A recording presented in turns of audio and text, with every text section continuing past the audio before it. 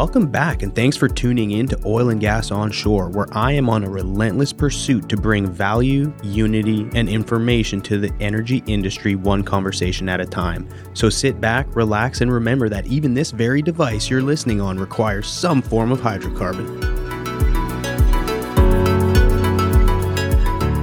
This episode is brought to you by our new sponsor for the Oil and Gas Onshore podcast. A big shout out to Technip FMC, a company who truly represents the future of the oil and gas industry. Hey everyone, look, not only do you get awesome weekly content by listening, now you've got a chance to win some serious swag brought to you by Technip FMC. Each week, one lucky listener will win a bundle of gear, which includes everything I'm about to list. Seriously, everything. An Audio duffel bag, a Yeti tumbler, an executive power bank power charger, a Columbia neck gaiter, and a set of Ace Pods 2.0, which are the true wireless Bluetooth earbuds. All you got to do is click the link in the show notes and enter your information to win. Simple. Now go get your swag on. Welcome to this week's episode. I'm here at the Cannon with Patrick Nash, independent consultant at Stanford Energy Consulting. Patrick, after a long drive in from San Antonio, how you doing, buddy? Good. Not tired yet. Hopefully I'll get tired after the podcast. So. Yeah? Okay. But then you're driving back, right? Yeah. Drove in and then I'm going to drive back. It's not a big deal. What a stud. No, like that's actually, I had some folks from Chicago that were going to come down here just to podcast with me. And I was like, trust me, you're not going on Joe Rogan.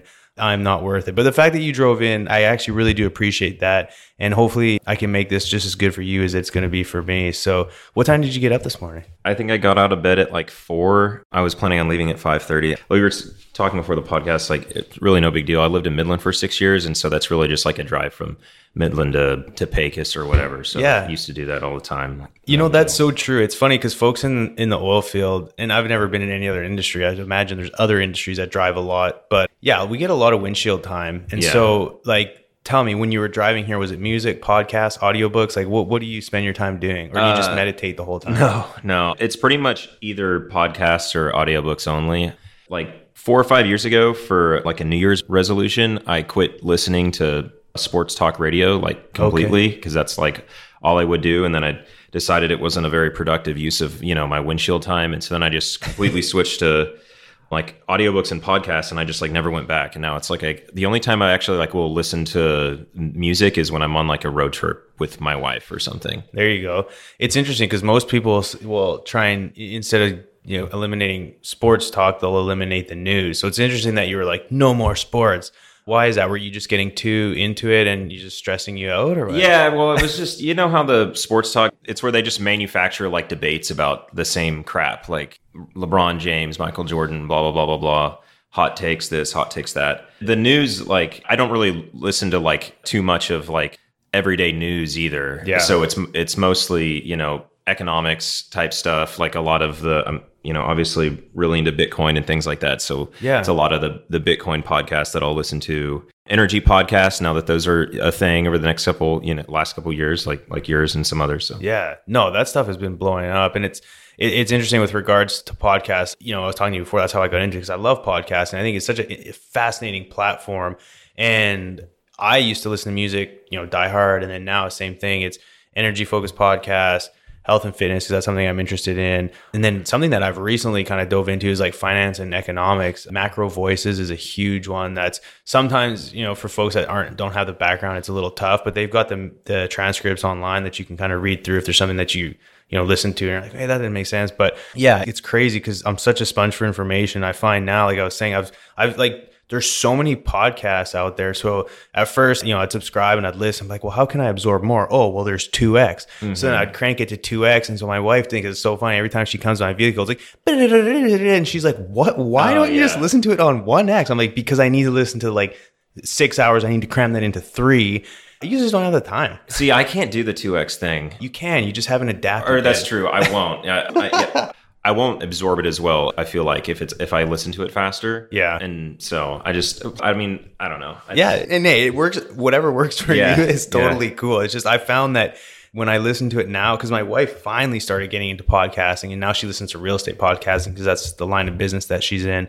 Bigger Pockets podcast is actually pretty interesting. I've listened to that one. Yeah. Oh, yeah. Okay. We were driving to Dallas the other weekend and she's like, oh, let's listen. I'm like, okay, yeah, awesome. Let's listen to some podcasts. Because normally when we drive, it'd just be like straight music. And we both enjoy the same music. So it's totally cool. but we're listening to podcasts and we're listening to 1x. And so I'd like, when she didn't notice, I'd go to 1.2x and then like slowly incrementally increase the speed. And then finally I got to 1.5 and she was like, wait, are they talking really fast? She's like, did you speed it up? And then I was like, yes, but just give it 20 minutes. And then after that, she didn't even notice. I'll have to try it. Yeah. You have a podcast that you listen to like sort of break it up like between news and things? Because like, I listen to the rewatchables on the Ringer Network. So that's the one where they just like talk about movies. So when I want to have some time that's like a little less productive, I'll listen to that. And it's also, I like it because this is going to sound a little weird, but like, no, it's good. This is what we're here for. The producers, the people that do it, they're a little more woke than I am. And so I have this belief that like, you need to like kind of spend time listening to people that you also maybe not agree on everything with. I love hearing different perspectives. So that's, I can spend some more time around the woke crowd. Yeah. And it sounds funny, but I think that a lot of what we do, and this is sort of, I guess, the problem that I see in oil and gas is that we love preaching to the choir. Yeah. Nobody loves oil and gas like oil and gas loves oil and gas, right? Yeah. So it's like, let's go for lunch and talk about how we're anti-renewables. And it's like, okay, well, if you truly want to change the narrative, why don't you invite people for lunch that have completely opposing views? And then if you can provide enough good information to where at least maybe they might be curious about why oil and gas might be good, and then completely the opposite. You know what I mean? Like I have a good friend, Danny Splestosser, who's out of Denver, who's spent his whole career and his whole entire life in wind energy. Mm-hmm. And we have some of the best conversations, you know what I mean? And we're both, I'd like to say I'm educated, but people may argue that, but he is very educated, very smart, has worked all over the world in renewables. And so when we have a conversation, it's like, okay, let's look at this from a holistic perspective. He's pro natural gas. You know what I mean? He's not like, you guys are ruining the earth. He's like, no, we need you for this transition that we're all going through. And so it's cool to have those types of conversations. So like you said, but going back to your question, there's a few that I listen that are sort of like offbeat from the normal one. Again, I'm in health and fitness, so Mind Pump. There's some dudes out of California. I love their podcast. I don't listen to the Q&A because a lot of it's very elementary fitness stuff. So I listen to just the banter at the beginning, and they're out of like Silicon Valley, and they're a bunch of bros who train their whole lives and now have a podcast, and they're great. And then another one's Ben Greenfield. He's into like biohacking. And so I kind of get to like keep my finger on the pulse of like all the like new greatest, like whether it's like peptides or whether it's supplements or whether it's like these weird hacks. And so like, I'll just, kind of see what's going on in there. And then 1:37 p.m. it's a Gary Vee podcast, but he's not on there. And they talk about like video games, sports, movies, and just like kind of like the woke stuff. Yeah. And kind of keeps me in tune with that. So those are the three and then Gary Vee I listen to almost every day. So anyway, those are the ones that outside of like business stuff. I just started listening to Animal Spirits podcast, which is someone told me about I don't know exactly what they do, but it's basically finance and modern finance. And they discuss all the, I listen to like their weekly, like kind of, roundtable news show that they do. And cool. It's basically 75% like what's going on this week in finance. And then the last 25% they like talk about Netflix and movies and Perfect. stuff. No, that's a great balance. The other one that I really like, and we'll move on, I promise everyone, we're not just podcasting to talk about podcasting, but Robinhood Snacks Daily. There's some guys out of Manhattan that do like a 15-minute clip on like the news. They kind of give you a comical overview of the stock market and like who's moving markets, who's doing what, but they're younger and they have like a very good sense of humor. And so anyway, that's what also keeps my finger on the pulse of the stock market and what's happening there. But anyway, moving on. And before we actually keep going, I do need to mention some fascinating technology provided by our sponsor, Technip FMC. Their new and integrated iComplete system is digitally enabled and delivers efficiency benefits by dramatically reducing components and connections while simultaneously providing real-time data to operators about the well pad operations. Technip FMC is continuing to push the limits in order to achieve full frac automation. To discover more about the benefits of iComplete, click the link in the show notes or simply check him out on LinkedIn. I don't know if Brett listens to this, but a huge shout out to Brett Shell over at Cold Bore Technologies. It looks like he just raised a bunch of capital and secured a deal there. And so it was all over social media. And so a big shout out to Cold Bore Technologies. I know they're doing some cool stuff with the frac automation. And they're out of Canada. So of course I got to plug my boy, Brett. Anyway, so with regards to OGGN, I do want to mention too, the monthly happy hours are here back in Houston. We're doing those. So please check them out on LinkedIn. You can either go on OGGN.com or again, check them out on LinkedIn, see when the next event's coming up. And we've got a ton of new podcasts that have been recently released and a bunch that are coming down the pipeline. We've got stuff covering everything from new technology, ESG, leadership, offshore. I mean, everything you can think of related to energy, there's a podcast for it. So huge shout out to OGGN and the crew. Anyway, Patrick, back to you. So where are you from? You're not from San Antonio, are you?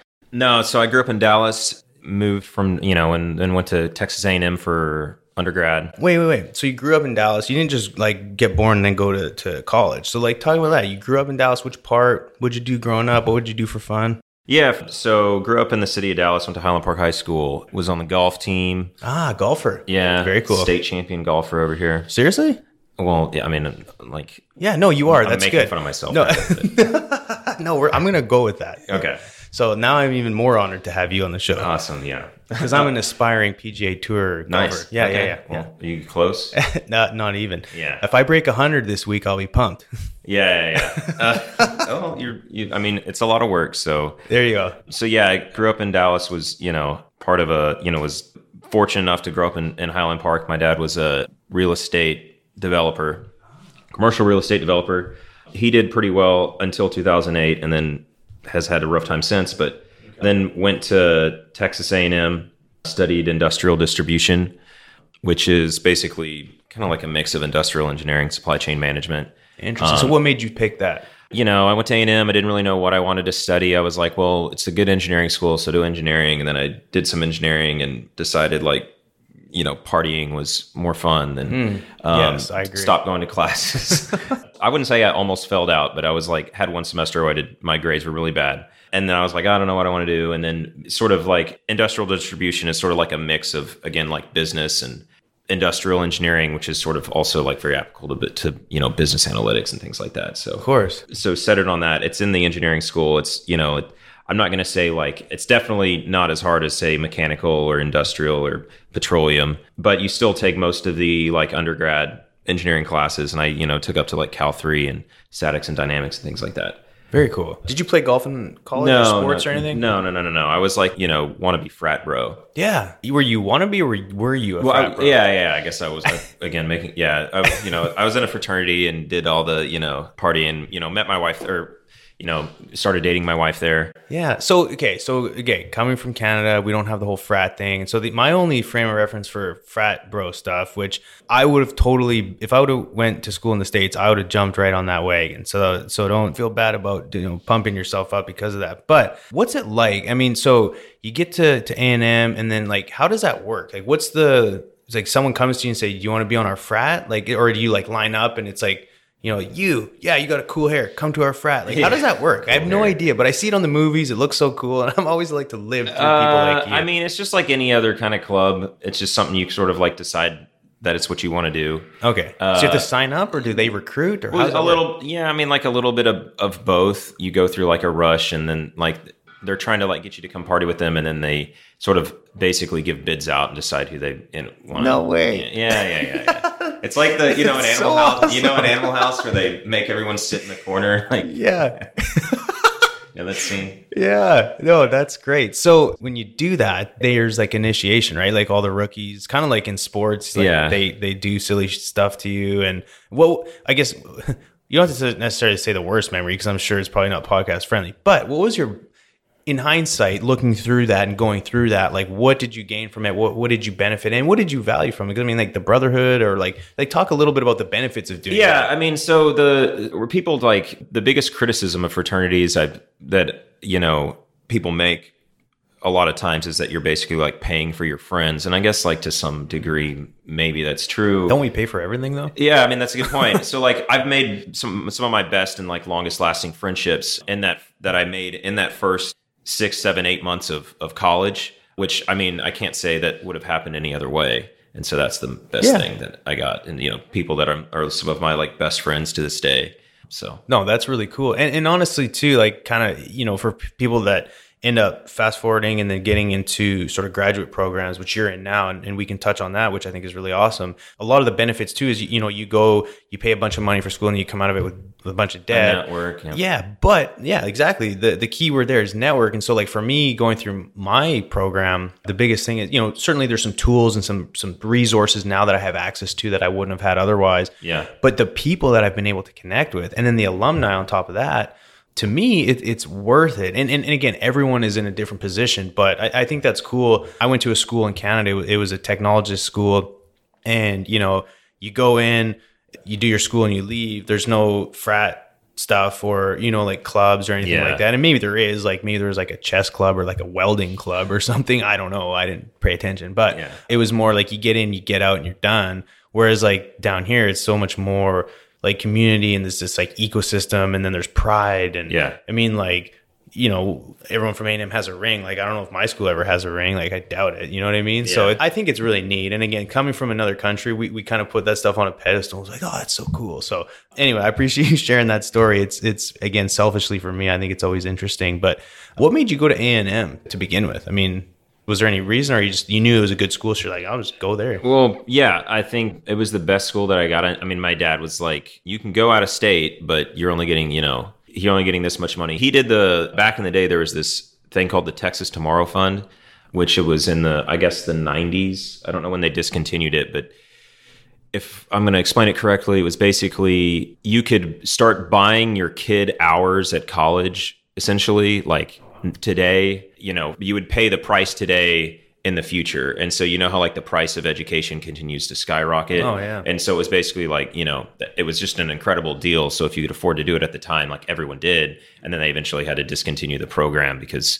the state was losing money, basically. But yeah, I was fortunate enough to get about like 70, maybe 60, 70% of my school paid through for that. And then the rest I took out loans. Gotcha. Yeah. So that was only applicable if you went to an in-state school, basically. So it was like, Makes sense. You can go to, it was like, I think I applied to Texas Tech, Texas A&M, got like, I think waitlisted at Texas. I was not a very good student in high school. Frankly, I just like didn't care about school. I can relate. Yeah. So yeah, went to A&M, and I mean, it's a fantastic school. So cool. No, I've heard nothing but good things.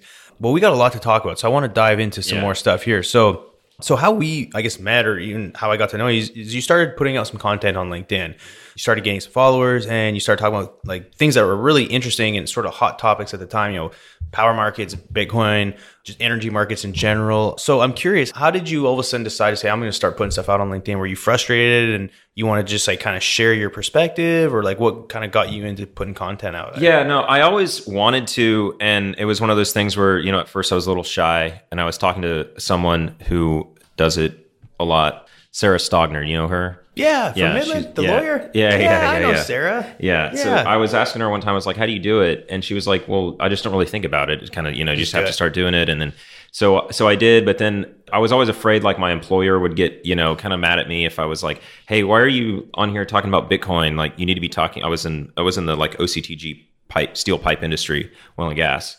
And like, why aren't you talking about pipe? It's like, I don't really want to talk about pipe on LinkedIn. Like, and so I actually ended up in January, I got like accepted a package. Like the company I was with was kind of like force merged, and they did a layoff.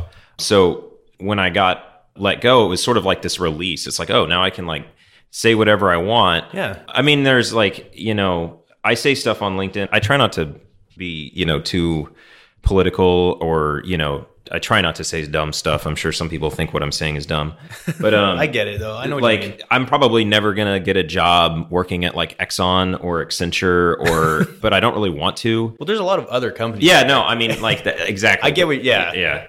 It's been pretty amazing. Like you and lots of other folks like I've met just going to like networking events in Houston who I had never met before. And they're like, oh, like, I know you're that guy. Like you talk about this stuff on LinkedIn. And I was like, oh, that's really cool. Like I never really realized that like that could happen. So. Yeah, no. And it's great. And I love it. And I started posting stuff on LinkedIn years ago, and same thing. Like it was one of those where I don't know. I always enjoy just like, I like putting stuff out there that kind of like gets people either laughing or like I like the entertainment value. Yeah. And because there's so much information out there. Like I'm not an expert in any particular field. I know a little bit about a lot, so I'm not going to about to go on there and pretend like I'm an expert. Yeah. I try and give my perspective, but yeah, in time it sort of developed into this thing, and to where like I got to a point where I was confident enough in what I knew and who I knew and whatever else. I was like, I'm just going to say what I think. And if people like it, cool. If not, then whatever. And I can laugh at myself better than anyone else can laugh at me. So like, I don't care if I make a fool out of myself or not. And I think that's what a lot of people just have to get over, the fear of judgment from others. And which it sounded like you did, and finally getting, the package, you're like, oh, cool, I can say stuff. But that's the neat thing about LinkedIn now is I feel like it's the Facebook of 2011. Like you can get so much organic reach. And it's not crowded. I mean, it's getting more crowded. There's a lot of noise, but you with 1,000 followers can post on LinkedIn and like 10,000 people can view that post. Like you can't get that anywhere else, maybe TikTok right now, but it's fascinating the reach and the potential that you can have to spread a message, educate people, or just create conversation that otherwise like guys like you and I may have behind closed doors, but to have them out in the open, DRW is a good example. He's like, he's kind of like calling people out, and it's like, I feel like there's platforms that you should be allowed to be able to do that, and as long as it's within some frame of respect. But no, that's how, again, like you caught my attention, and I think the first post, I forget which one it was, but you're interested in power markets and that stuff. So I'm curious, for folks that aren't familiar with power markets, what are power markets, and what's kind of something that interests you right now in power markets? Yeah, so I probably got interested in, I would say, I've always been interested in power and like electricity markets to a degree. Mm-hmm. But then I probably got interested in Bitcoin first. And then so then as I got more and more interested in that, I started to learn more and more about like ERCOT and all of the other like intricacies of the different power markets in the US and specifically like ERCOT. And so that's sort of how I, ended up educating myself. And I'm by no means an expert in power markets, but I really enjoy learning about them. Okay, so let's back up and let's go in chronological order. So you're working, at what point did Bitcoin kind of cross your mind in terms of like, not necessarily posting about it, but when did you actually like start looking at Bitcoin, and when did it start interesting you and why? Yeah, so there's a saying that like everyone who first gets into Bitcoin always feels like they're late. No kidding. And it's not like I've been in it for very long. It was around, so in 2018, I had a good job in the OCTG industry, but there were some things with that specific industry that were kind of like cyclically just sort of wrong, and we can get into that or don't have to. But I started sort of like seeing the writing on the wall that eventually like things were going to need to happen in that industry to basically, it was going to need to like downsize significantly. Okay. And then so I was also sort of interested in doing more other entrepreneurial type things. And this was at the time when like the whole water midstream side in oil and gas was blowing up. I started doing a bunch of research on like recycling, like monetizing recycling water, like ways to do that. I just ended up like spending a bunch of time on research and not doing anything. Yeah. Then sort of like remember flaring was like a big deal. I mean, it still is, but it was like huge in 2019. And so then I was at this flare conference in Midland.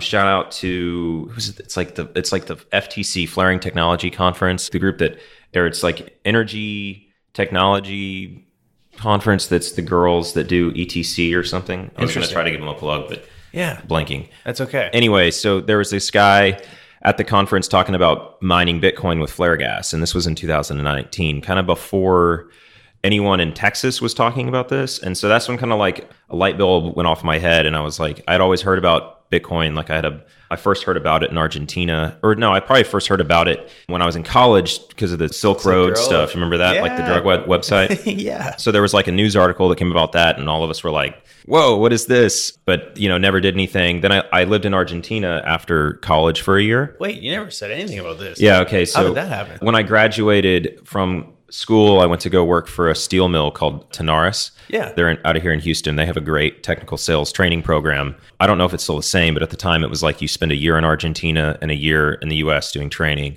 So, I mean, 23, had a serious girlfriend, but wasn't married, no kids, to spend a year in Argentina as basically an expat where you get a salary down there and you keep your salary at home. I mean, it was like one of the best, probably the best experience I've ever had, if not, top 5. Right. Besides getting married and having kids and blah, blah, blah, blah, blah. Yeah. So I heard about it down there because we kind of had like a cohort. It was sort of it was almost like an MBA type style training program where, we had kids from all over the globe who also worked for Tenaris. There was another guy from the US, a kid from Egypt, a kid from Indonesia, a guy from Ireland, a woman from Romania, another guy from Dubai, a couple other people from Argentina. I think that was everyone. And so of course, like, you know, Argentina has these strict like money controls down there. Like you basically can't send money out of the country. I don't know why anyone would want to send Argentine pesos anywhere. They're like, you know, virtually worthless, right? Yeah. And, you know, at the time they had like a fixed exchange rate. So that it was basically the government said like, okay, the exchange rate from US dollars to Argentine pesos is like 8-1. And it's like, well, no, it's actually like 10-1. And so there was this like black market. No way. Everybody calls it the blue market. And it was like, there was a website for the blue market. Yeah. It's like it's just this bizarro world where like even the government knows that it's like, there's this black market for trading currencies going on, but there's nothing they do about it because it's just like, it's so widespread. Wow. Yeah, I mean, toothpaste is out of the tube. So Argentina has a bunch of like, you know, currency problems. Anyway, and like we can get back to this later, but like there's a reason that Bitcoin has like a high degree of penetration per capita in countries like Argentina. So anyway, we're down there. These, you know, stupid Americans, we have our bank accounts in Argentina and our bank accounts back home, and we're just spending the bank accounts in Argentina like it's monopoly money. Like we don't care, like, you know, spending it at the bar, spending it at the club. Yeah. But like I remember the kid from Indonesia, great guy, like he was trying to actually save the Argentine peso money because it was like at the end of the program, like if you had extra money in that bank account, it was just going to get trapped. Yeah. Like it was going to be closed out. Like you were just going to go home without the money because there was basically no way to take it out of the country. Yeah. And so the kid from Indonesia was trying to figure out like, well, how could I save it and actually, you know, take it back home where, you know, because like Indonesia doesn't have a particularly strong currency either. And so at the time, one of the guys was like, well, like you should like put it into Bitcoin and then, you know, you could send it, you know, back home or, you know, then you could take it out. And we were all like, huh. And then, you know, anyway, that was like the first time that actually I remember thinking about it. Yeah. And then in 2017, you know, you had the big run up in price, but I still like didn't really spend much time, you know, learning about it. And then, going back to like that flaring conference, meeting this guy in Midland who's from Midland who was like trying to do this. That's when I kind of said like, okay, I'm going to actually like spend time learning about this stuff. It's always been the kind of person I am. Like if I'm actually going to, you know, invest in something or do something, I sort of like go all in. Yeah. And then I've sort of like never looked back. Wow. To what level are you involved in Bitcoin now? Is it just something like as a hobby you look at, or have you like, you know, remortgaged your house to do Bitcoin or like what? Tell us, I mean, without getting too granular. Yeah, no, I mean, basically personal. No. So after I took a layoff package in January, while looking for other work, I started this company, Stanford Energy Consulting, where I basically educate or advise oil and gas companies on Bitcoin mining. And then I also basically help Bitcoin miners find locations, like cheap power locations to plug into. That could either be oil and gas or, you know, it could be in front of the meter, you know, like on grid type stuff. Wow. Yeah. So, I mean, I basically made the decision that I want to like dedicate my career to helping like build the Bitcoin network in any way that I can. And so with my background in energy, it sort of like led me to the whole mining side of Bitcoin. Just because it's like, well, how can I leverage like my strengths to sort of like help this network? Of course. No, that's great. Your strength, something you're interested in. Obviously, it's got a lot of momentum, a lot of potential. So that leads me to my next question. So right now, things have been kind of flat. It's been a little volatile. And I mean, what's your sort of outlook on where we're at now with Bitcoin? I don't know if we're back to 40 or... I don't even know what the price is, which makes it like, I don't really pay attention to the prices anymore. That's okay. Which is not like, I used to trade and I like going back to like right before COVID, I had kind of decided, this was when I was still working for the OCTG distributor, that I wanted to try and do something else with my career. And so I got this after meeting the guy at the flaring conference and going down the rabbit hole a little bit, like pretty significantly, I decided to take this, like get this blockchain certificate from MIT. And so then I did that. And then out of that, I started this company called DeFi Rico. So this was before I had decided to dedicate myself to Bitcoin. DeFi Rico was like this minimal viable product that I tried to build to basically like provide microloans to underbanked folks with stable coins. So if any, I don't know, listeners know what a stable coin is or is not, it's basically like a cryptographic token that's pegged to the value of the US dollar. And so I built that. It was a fun project, but it ended up sort of just like, it's not really that scalable yet. And I was also just like became more interested in like Bitcoin specific stuff. Yeah. No, that's perfect. So let's take it back to the flaring and the business, the Stanford consulting side of things. So what does that look like now? Because I've heard, I mean, obviously there's skepticism around the whole, like, depending on the price of gas, and you actually need a lot of gas to be able to make this viable. What's your kind of take on, like, what's your thesis behind why it makes sense and perhaps the potential it has here and how much runway it has? Because obviously if you said you're committed to it, you're very bullish on the whole concept. So yeah, so specific to like the flare gas mining stuff, that's really just like one aspect of, it's only one aspect of gas mining, which is only one aspect of, like mining Bitcoin in general. Gotcha. So everyone here, it's an oil and gas podcast. So like, I'm assuming we know what a flare is. Yeah. Right? Yeah. Okay. Yeah. So, I mean, I know that you do, but I'm pretty sure. Yeah. So you have flares. So, which the idea is you have stranded gas. It could be flare gas. It could be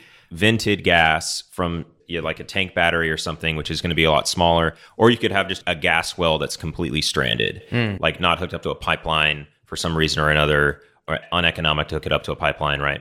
So those are basically like the three general categories of like mining Bitcoin with natural gas. Okay. The problem with flare gas is more the fact, it's like the decline curves and things like that. And the gas isn't always as clean, and sometimes you have to clean it up. And if the gas isn't as clean, then it's not as efficient to, turn it into electricity. But you can still do it. And, depending on the price of Bitcoin, you can, get as, basically be getting like above $15 in MCF for your gas.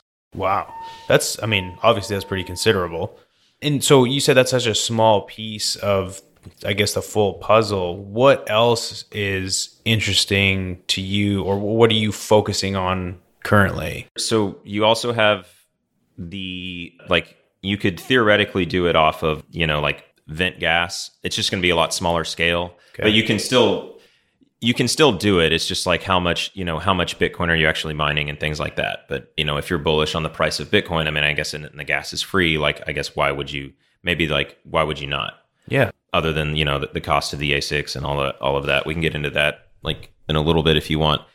And then like the stranded gas thing, I think that's like the most interesting piece for me. Or, you have potentially like a massive amount of wells out there that are stranded or not hooked up to a pipeline that you could, basically convert to money like on site. And like that's kind of like the beauty that's one of the beauties of Bitcoin is that like it takes stranded forms of energy anywhere in the world and is able to convert that energy to money. And then it's like whether you care about Bitcoin or not, like why would you not do it? Because then you're basically monetizing that stranded energy. I mean, you can transfer it from Bitcoin to cash, immediately if you desire to do that, right? Yeah. So, and I kind of feel like I know the answer, but how do you take what you're doing and how does that tie into the power markets and the electricity side of things? Because I feel like there's more beyond you just wanting to mine Bitcoin or that you're interested in that. Like, does that lead into other parts of the energy industry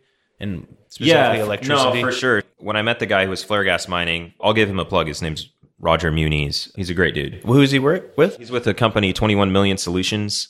Oh, wow. So that's a lot. Yeah. It's a play on the 21 million Bitcoin. Okay. Have you heard? I haven't. What is that? Oh, yeah. There's only ever going to be 21 million Bitcoin that exist. Yes. It's, a hard stop. And anyway, so that's where that comes from. Nice. Okay. I started doing some like business development work for him on the side, just like helping him try and get him in touch with people. He had a map he was basically looking for potential sites. Like my wife's a petroleum landman, so I got her to sort of like find out who, were owners of potential sites, and I would go reach out to them because like, he was busy doing all sorts of different stuff. Yeah. And I had time on my hands. It was like middle of COVID, oil field sales. Like you couldn't even go meet a customer if you wanted to, or, it was like, not that there was anything to meet about, right? It was like everything was locked in. And so I told him, I was like, well, you're working on this, I'm happy to, help you out if it turns into something great. If not, I learned something. Yeah. And so he had actually pivoted away from the flare gas mining stuff because it's not quite as scalable as on-grid power market types of things. That's when I started to learn more about ERCOT and, demand response programs in ERCOT, controllable load resource programs, and things like that. And so, I don't know how it's, again, I still don't consider myself an expert, even though I have it on my LinkedIn profile. I just, No, you are. But I love reading about it and learning about it. And it's arguably that you've done more research than your average person. So it makes sense to listen. Yeah. So that's kind of how I ended up getting into that. And so the more and more you end up learning about Bitcoin and Bitcoin mining and energy usage, it's all ties into power markets. And, there's the classic criticism of Bitcoin is that it's using all this energy, using all this electricity. Yeah. So talk about that. What's the misconception, and help educate people? Because for myself, I've only read the headlines and dove into it a little bit, and it just seems awesome. Yeah. Yeah. Excited to do this. So cool. There's two aspects of the Bitcoin energy consumption, which I actually hate the term energy consumption because it's the first law of thermodynamics is energy can be neither created nor destroyed. It's just transferred. Yeah. Right. So you're really it's electricity that you're really using, which is a form of energy, I guess. But yeah. So the first is the question of whether or not you think Bitcoin's energy or electricity footprint it's whether or not you think Bitcoin has any value at all. That's one conversation. Because if you don't, then having a conversation about, what the electricity footprint is or carbon footprint is kind of meaningless, right? Because if you're not interested in Bitcoin or you don't own any Bitcoin, or then you hear some disingenuous fact, it uses more electricity than the country of Argentina, then you read that and you're like, well, it's a complete waste. I don't get this at all. And then the other side of the argument is actually taking a look at the facts around the electricity, usage, where it's being used and things like that. So let's start. I guess we could start with the first one, which is, whether it's worth something or not. And it makes complete sense that most people from the first world don't understand this to begin with, because we're fortunate enough to grow up in societies where, money isn't, constantly inflating in value, or, we're not dealing with currency crises every decade in Argentina. Mm-hmm. And there's a reason where folks from countries like Argentina and Venezuela and Nigeria and Afghanistan and Turkey and places like that, come to grasp Bitcoin much more easily, even though they may not have the resources to dedicate the same amount of time. It's much more easy for them to understand oh, you're telling me there's something that although it's volatile, goes up consistently in value year over year, and it's a form of money that I can, store my wealth in, where my government can't, put controls on me and things like that. Right. So I don't think it's very fair when, people like Warren Buffett, who I'm a big fan of, call Bitcoin rat poison squared. It's well, yeah, of course Warren Buffett doesn't get the point of Bitcoin, right?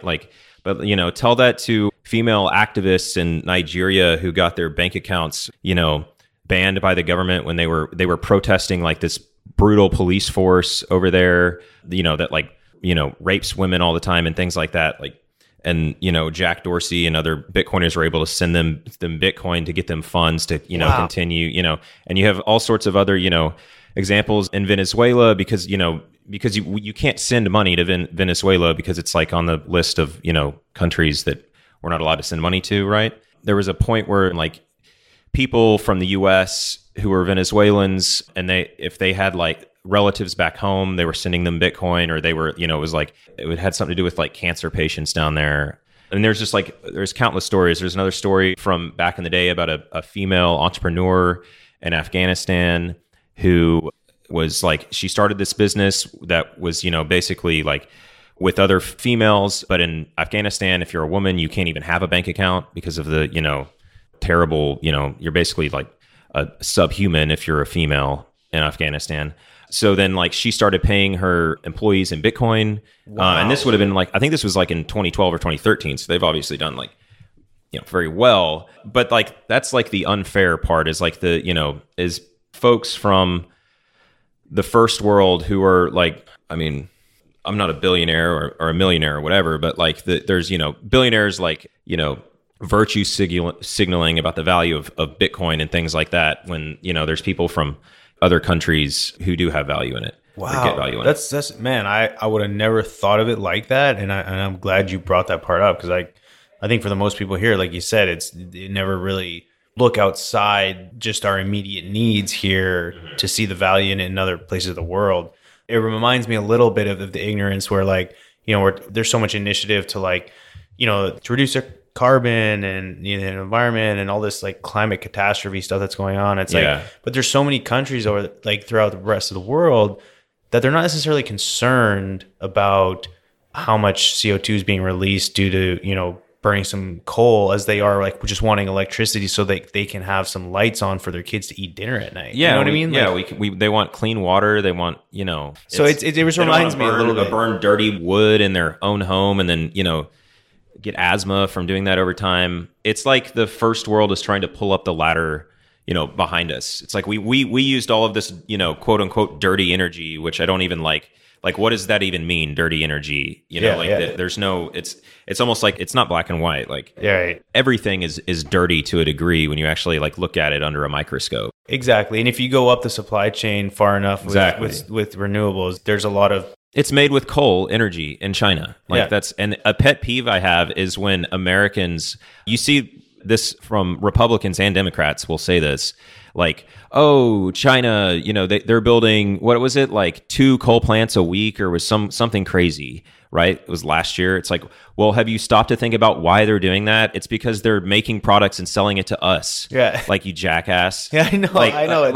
It's it's not, they're not doing it just because, like, there's obviously they're trying to meet the demand set by us. Yes, I know. And they're doing that. And like the only way to do that with cheap energy is with coal right now. Like, right. And if not, our iPhones would cost $3,000 or probably more. Yeah. Yeah, no kidding. They're already almost there anyway. But yeah, that's such a good point. And so I'm glad we're on the same page there because it's very interesting. That's one piece of it. And there was other ones too now. We got caught up in that one, which I think was great. Yeah. So then if we can just like agree on to some point that like Bitcoin, some people in the world get some value from Bitcoin and maybe like Charlie Munger and Warren Buffett don't, but there's lots of people in countries like Venezuela and Argentina and Turkey that do per capita.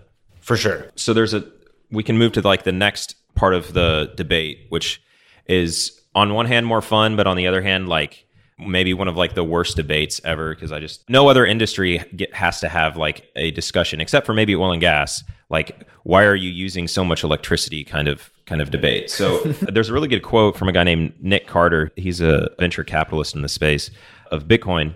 He says, imagine a 3D topographic map of the world with cheap energy hotspots being lower and expensive energy being higher. Imagine Bitcoin mining being akin to a glass of water poured over the surface, settling in the nooks and crannies and smoothing everything out.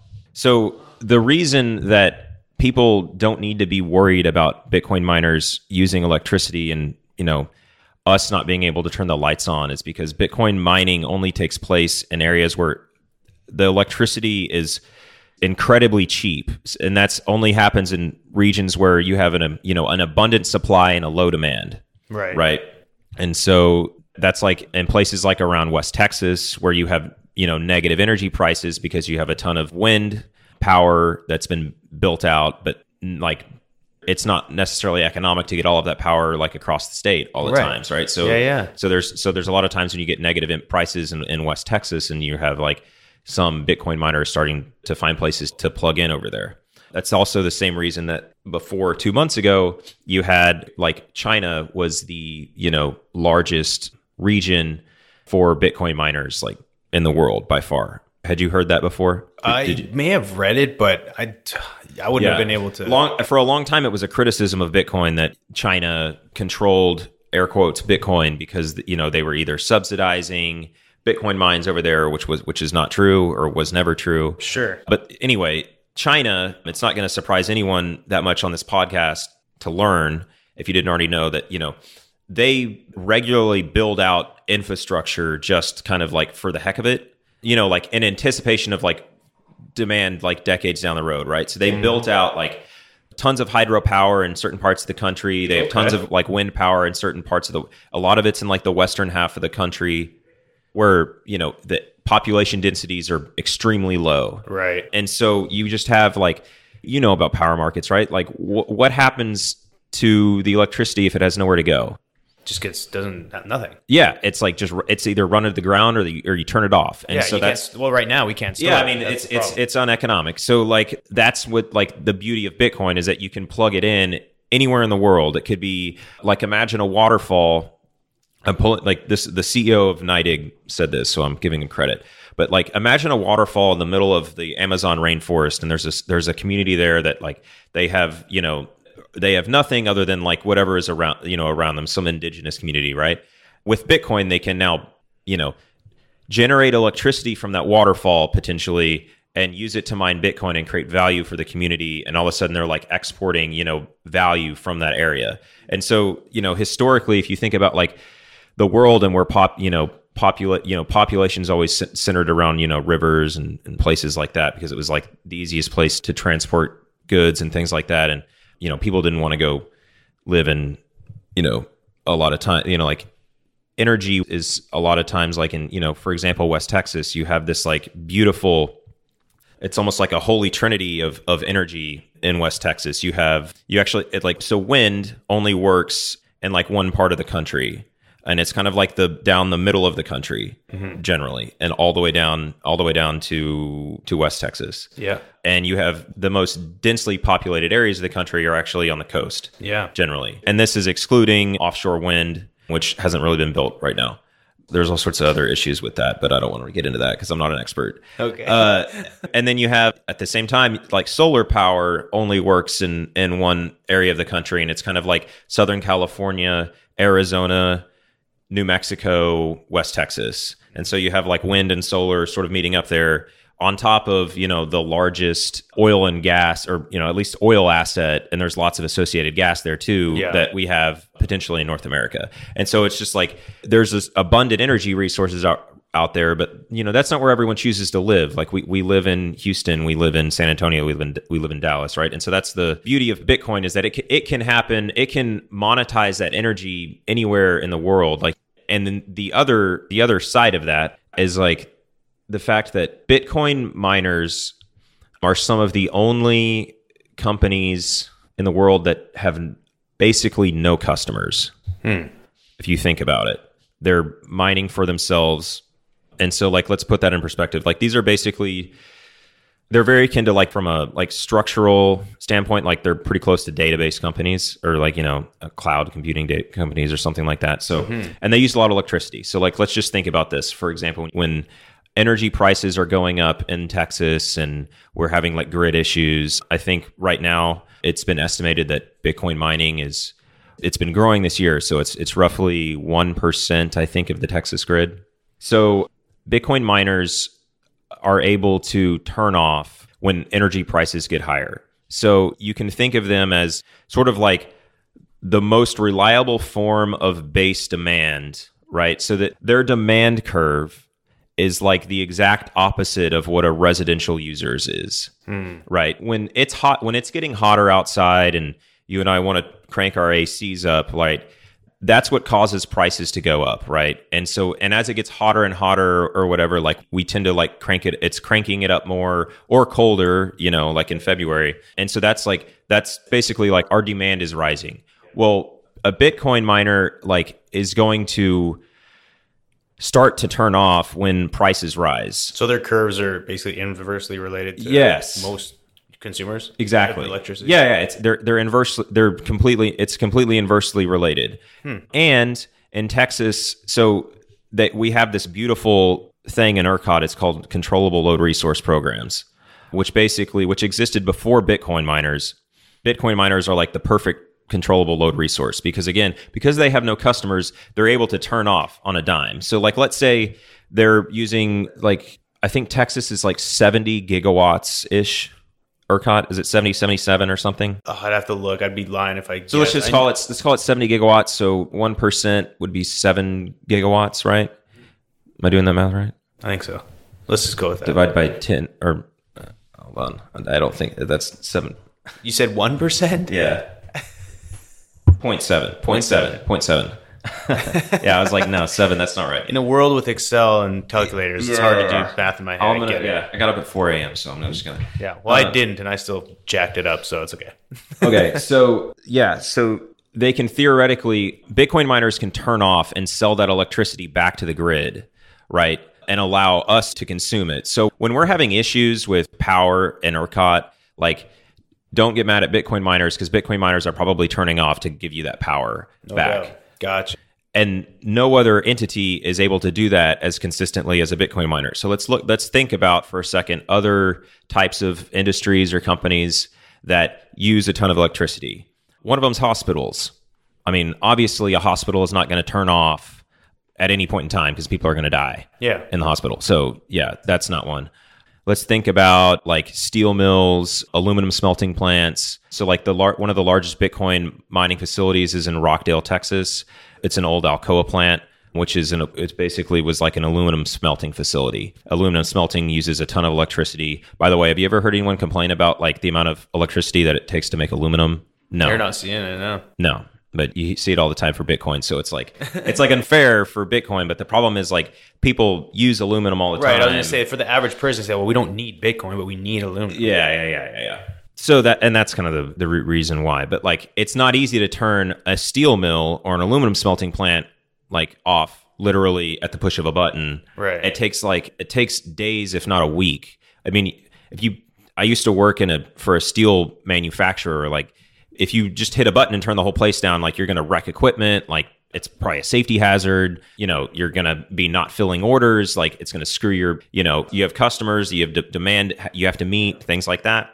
Or, think about like cloud computing companies, like if, Amazon Web Services has to turn off some databases or something, if they decided to do that to sell power back to the grid, well, there's going to be a bunch of people pissed off because they can't look at their photos on Instagram and they can't, their websites aren't working and things like that. So just to get back to it, like basically Bitcoin mining helps stabilize the grid in that way, because one of the reasons we have issues like in Texas with our grid, I break it down to two reasons. I mean, give me your thoughts. It's basically because we haven't done a good job investing in reliable forms of power, and we've been divesting forms of reliable power, and at the same time, our population has been growing. Yeah, no, I mean, I think that makes sense. The demand's going up, and we're not really able to keep up with it, nor have we really prepared ourselves for the changes. I feel like we've just been, especially down here, because we haven't had to set up the infrastructure to be able to withstand certain elements. I think that also plays into. So I think it's a combination of factors, but I mean that makes a lot of sense. Yeah, there's several forms of issues going on. We could probably go down some other rabbit holes there, but for the most part, yeah, I think that's quite accurate to say that. So just to bring it back to full circle to Bitcoin, like in defense of Bitcoin mining, like. And I don't want to like start criticizing wind and solar here on the podcast. Like, I think it's important to we need all the energy that we need. I mean, every industry has criticisms and, we probably could go down that path if we want, but let's just, for the sake of argument, we have wind and solar. Over the past 20 years, we've been, shutting down coal plants, building wind and solar, but, the wind doesn't always blow, the sun doesn't always shine. And so it tends to be, it creates high fluctuations in supply. Right. And like the power grid, like ERCOT is constantly tasked with maintaining like a frequency of 60 hertz roughly. And you do that by basically matching supply and demand at all times. Right. And so if you're removing base load and increasing load base supply and increasing supply that tends to fluctuate a lot, you need something on the other end of the equation to balance it to sort of balance it out. And that's what Bitcoin mining does, because it can turn on and off like on a dime. And so you're starting to see Bitcoin miners go in and plug in nearby, if not directly to like wind farms. And so that's why like people you've heard, you might see it on the internet, people will refer to Bitcoin or Bitcoin mining as a battery. I don't think that's like the best. I think that confuses people. So if you ever read that, it's just like, think of it as like the most reliable base form of demand that we have, because it can also be turned on and off automatically and allow whoever is generating that source to automatically generate it somewhere else. That's the battery and I think that's part. And obviously that's the biggest challenge that we've had with all these electricity issues, whether it's California and obviously in Texas now here. Over in February. And I think that the way we're going now is only going to increase that type of the challenges and the issues that we had on the electricity grid. I mean, the grid itself needs to be upgraded. There's a lot of challenges there.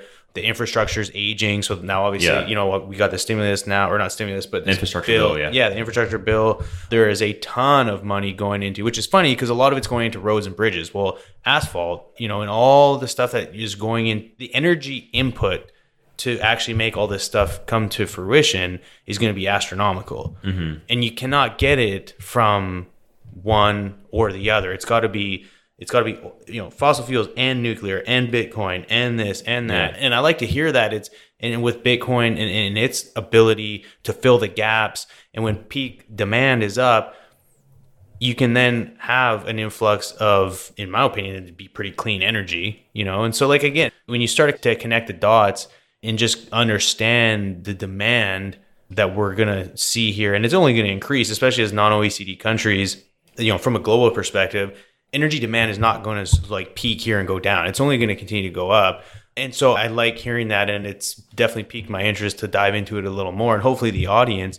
And it's too bad because we're over an hour, and I want to respect your time. And I do have some things going on. So I feel like this is like part one of like maybe like a 3-part series. Whatever you want. Yeah. I can talk all day. I mean, No, this is good. And I should have booked it for longer. But Patrick, so I guess to wrap things up, if you could just maybe, if people are interested in learning more other than following you on LinkedIn, are there any credible resources that if people want to like kind of dive into this space that you'd recommend? Because there's a lot of, it's information overload. You type in blockchain or Bitcoin on the internet, you might as well, you know, get ready to get knocked over because it's like drinking from a fire hose. Yeah. So to bring it back full circle to podcasts, like that literally is the best way to learn about, I mean, Bitcoin, anything crypto, which is why a lot of the mainstream media articles on these topics are just horrible because it's not, people aren't, I mean, journalists included aren't accustomed to getting their data from a quote in a podcast. Right. And it's like, then how do you cite that or whatever? It's, you know,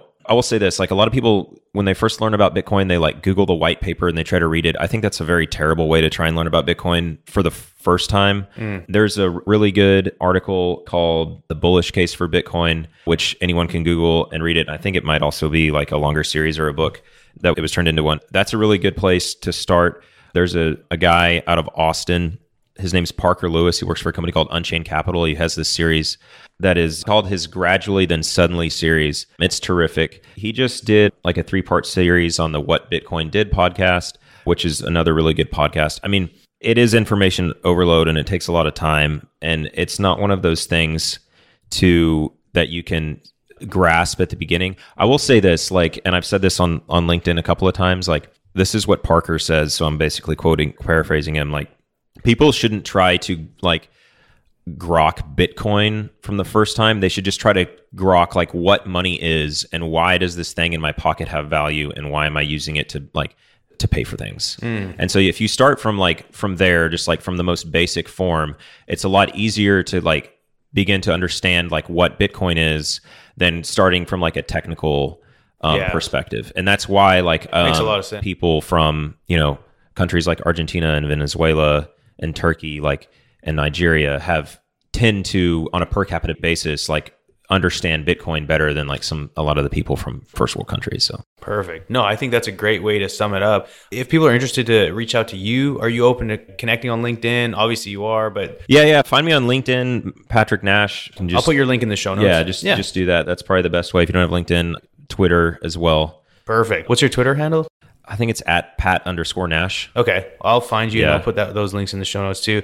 Man, like I said, I had so many other questions, but I didn't realize the depth at which you understand and are sort of, you know, diving into this Bitcoin world. And you said like committing your career. And then real quick, is that partially why you're getting because you're just about to start your MBA, which again, congratulations. I think that's huge. Yeah. Is that just to kind of tie everything together and to I mean, speak on that. Yeah. So real quick, like there's a professor at A&M. His name's Kuroko Ray. He's a director of the Maze, I think it's like Innovation Research Lab. Wow. He wants to basically build a Bitcoin research lab at Texas A&M. And so like a lot of universities they're into like the blockchain stuff, but like Bitcoin is still sort of like more of a faux pas. And it actually is, it's sort of the opposite, right? Like here's what I like to just say to people, like you don't need to feel, you know, threatened by the soundest form of money that's ever been created. You need to kind of like accept it and understand it. And so A&M is basically trying to build a Bitcoin research lab, and I want to help them build it. Good for you, dude. So that's why I'm going there.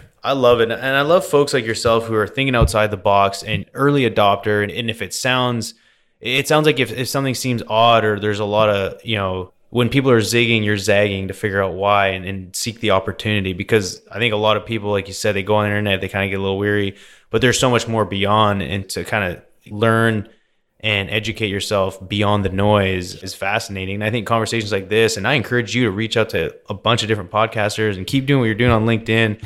I think it's great. But anyways, with that said, we're going to do a round 2 so I can ask what 12 other questions I had for you. But I'm glad this happened because Bitcoin was very interesting. And with that said, for everyone out there, please support the show, like, review, obviously subscribe, share it with folks. And if you listen to this and it was really interesting, share it with someone else who might be interested in Bitcoin. Let's spread the good word.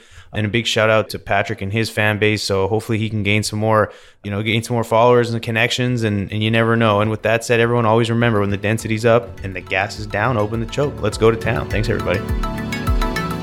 Thanks again for listening. Tune in next week for another episode of Oil and Gas Onshore, a production of Oil and Gas Global Network. For more information, visit oggn.com.